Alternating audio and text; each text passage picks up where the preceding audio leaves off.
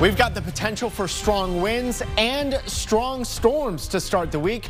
We'll take you through both in First Warning Weather. A police investigation in North Austin after 2 people were shot and killed at a game room. And the NTSB speaking out on the mid-air blowout that left a gaping hole on the side of a plane and why, when it happened, may have saved lives. Hi, everyone. Thank you for joining us. I'm Mike Rush, along with meteorologist Nick Bannon. We start here in the Weather Center because we have the potential for some damaging winds for the next couple of days, Nick. Yeah, and it's already windy now for some of us, but these winds are just going to crank up more overnight, especially in the hill country, and then for the rest of us through the day tomorrow. And these winds could continue all the way through Tuesday. Outside right now in Round Rock, we're at 60 degrees, as you can see. And from our Whittlesey Landscape Supply camera there, we've got some breezier winds behind that temperature. There, you can see the tree moving around in the wind, and that wind will only get stronger here through the night. You can see those winds are gusting out of the southeast at roughly 20 to 25 miles per hour.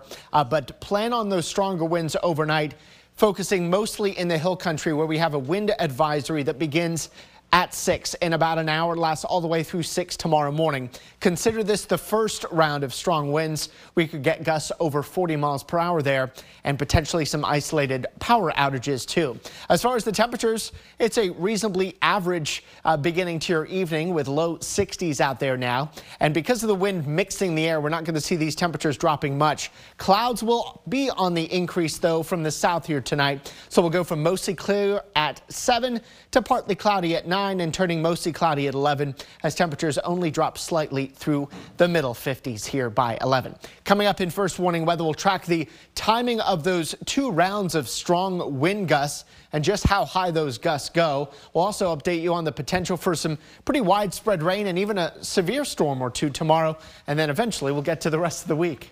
Thanks, Nick. 2 people are dead and 1 person is hurt after a shooting at a North Austin game room early this morning. Police responded around 5 a.m. after several 911 calls about people arguing at the Cowboys game room on Parkfield Drive. They found 2 men with gunshot wounds outside of the business. Police say the men died at the scene and a woman who was injured is in the hospital listed as stable. Investigators have not said if there is a suspect. We'll have more on this story coming up tonight after the game. The National Transportation Safety Board says the mid-air emergency on the Alaska Airlines flight Friday night could have been, quote, much more tragic. The head of the NTSB says the plane had taken off from the Portland airport when a panel blew off, leaving a gaping hole as the plane was flying at 16,000 feet. She says if the panel had blown at cruising altitude around 30,000 feet with passengers walking around and people with their seatbelts off, the results could have been much worse. Fortunately, she says no one was seated next to the panel that blew off and nobody was hurt badly. Federal officials have ordered the immediate grounding of some Boeing jetliners after the incident. The inspections are expected to take up to 8 hours for each aircraft and affect 171 jets worldwide. Going in depth now, this is not the first time that this kind of jet has been grounded. In 2019, 800 Boeing 737 MAXs across the globe were grounded for nearly 2 years. It happened after 2 of the jets crashed within a few months of each other. In those crashes, a total of 346 people were killed. An investigation found the jets had a tendency to tilt nose up, so Boeing had created software to counter that. But that software overcorrected and pushed the noses down repeatedly on both planes that crashed. In both cases, a faulty sensor triggered the nose down movement, overriding pilot controls. After a 20-month investigation, as well as improvements to the software to prevent this from happening again, the Boeing 737 MAX jets were cleared to fly. According to NBC News, no modern aircraft had ever been grounded for so long. On the 3rd anniversary of the January 6th attack on the U.S. Capitol, the FBI captured 3 fugitives accused of participating in the riot. The FBI arrested Jonathan Pollock, Olivia Pollock, and Joseph Hutchinson III yesterday in Florida. Jonathan Pollock had been on the run since the summer of 2021 when he was indicted along with his sister Olivia. Olivia Pollock and Hutchinson failed to show up to their trials in 2023. Jonathan Pollock is accused of helping breach a barricade and assaulting officers, grabbing an officer by the waist and pulling him down the stairs, punching another officer in the face, and stealing another officer's police shield. Late last week, the top federal prosecutor in Washington said scores of new cases related to the January 6th riot are on the way. U.S. Secretary of Defense Lloyd Austin has been in the hospital for nearly a week after suffering complications from a medical procedure, and officials confirmed the Pentagon did not tell the president or senior officials in the White House's National Security Council about it for days. The news also wasn't shared with the public until yesterday. According to NBC News, Austin wasn't just hospitalized, but he was also in intensive care for at least 4 days. When asked why his stay wasn't disclosed sooner, a Pentagon spokesperson tells NBC News, "This has been an evolving situation in which we had to consider a number of factors," adding Secretary Austin is recovering well and has resumed his full duties. The Pentagon also declined to explain what Austin's procedure was and what complications occurred. Still to come, a new Texas border law faces a battle in the courtroom. Why the Department of Justice says it undermines the federal government, and how far Governor Greg Abbott says he's willing to take this case to ensure the law stands. Nearly 3 years after its founding, a Central Texas nonprofit is moving operations out of state to expand its animal welfare work. Layla's Heart Ranch and Rescue focuses on rescuing at-risk dogs with behavioral issues from shelters. Now the organization is set to move to Oregon in late spring for more space and to welcome other kinds of animals to the sanctuary. Despite the out-of-state relocation, nonprofits heads say that they'll continue taking in Texas animals to give them a second chance. Now that we've purchased our own property, we're able to expand the rescue so that we can rescue even more dogs, so that we can expand to rescue farm animals as well. Layla's Heart is hosting a fundraiser raffle to aid in the move. Digital reporter Kelsey Thompson has more details on that fundraiser and the nonprofit's work online at KXAN.com.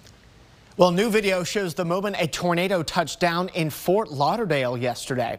This video shows the tornado moving through Fort Lauderdale, hitting some buildings and possibly some transformers, causing electrical explosions. In fact, multiple of those.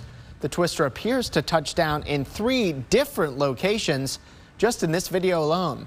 Now, as far as damage reports go, fire crews responded to reports of damaged homes and boats in the area, but luckily no reports of injuries. Well, the first measurable snow of the year fell across much of the Northeast overnight and through the day today. In Massachusetts, snowfall totals reached close to a foot in some areas, and overnight snow left this Connecticut town looking like a wintry postcard. Snow continues to fall in the area, and up to a foot is expected in some spots.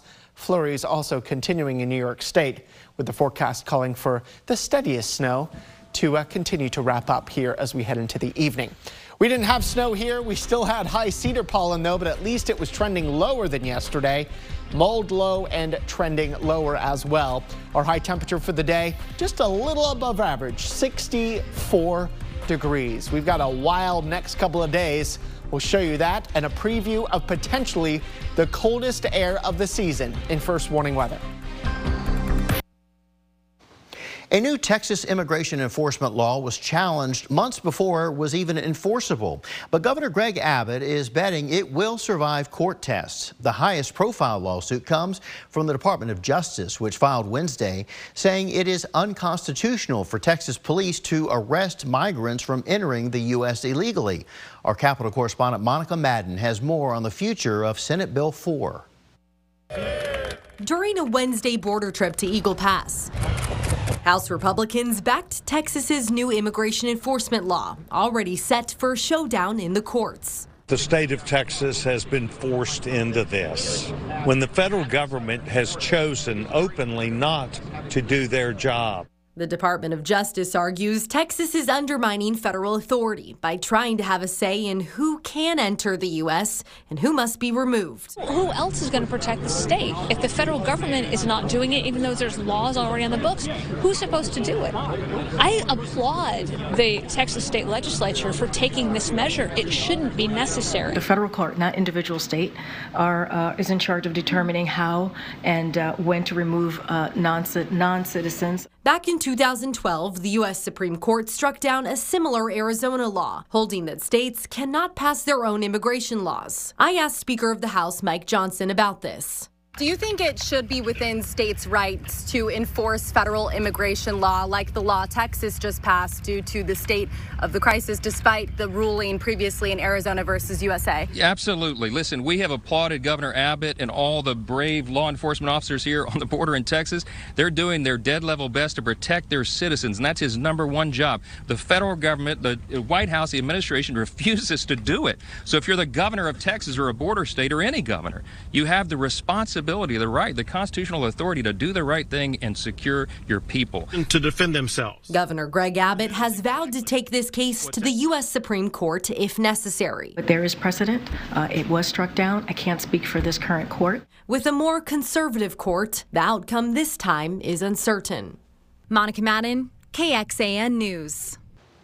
And this bill is set to go into effect on March 5th, but it could be affected by the legal challenges that it faces. All right, let's bring Nick back in and talk about this weather that we've got going on. So I guess the headliner, so to speak, is the rough weather, or, I'm sorry, the high winds, but we're going to get some rain out of this as well. Yeah, call it a wind and rain sandwich with the wind at the beginning and the end, and then a little bit in the middle. We kind of make it sound appetizing when you put it that way. You know, I think it's around dinner time, right, for some of you. Let's take it outside right now to our Whittlesey Landscape Supply Camera in southeast Austin, where the clouds are starting to increase here.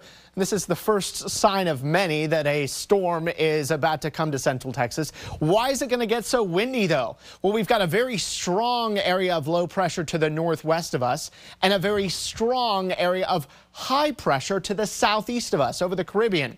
And because they're both very strong, in the middle here, we've got to equal things out, equalize the atmosphere to transition between the low and the high. So that makes it very windy, and it's only going to get windier as this area of low pressure gets closer to central Texas as we head through the day tomorrow. This is also going to drag 2 cold fronts through the area, the first of which will help to bring in some rain and storms. The second will blow in very cold air for Tuesday.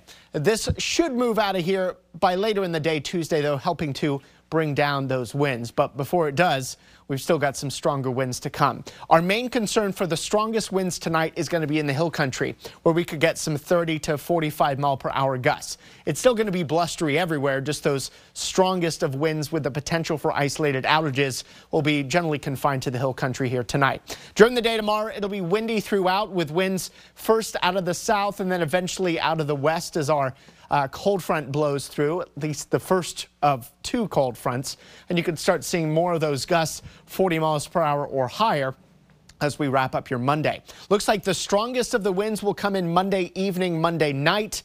That's where we could have more of us gusting over 40 miles per hour and potentially gusting up to 50, and that certainly could be enough to cause those isolated power outages. But the winds stay with us all day on Tuesday, gusting out of the northwest, blowing in the cold air, frequently gusting 20 to 40 miles per hour during the day Tuesday before they finally come down by Tuesday evening. There is the area of low pressure. It will bring us some rain, although the rain is hardly the big story here. Clouds come in first. They're already coming in now.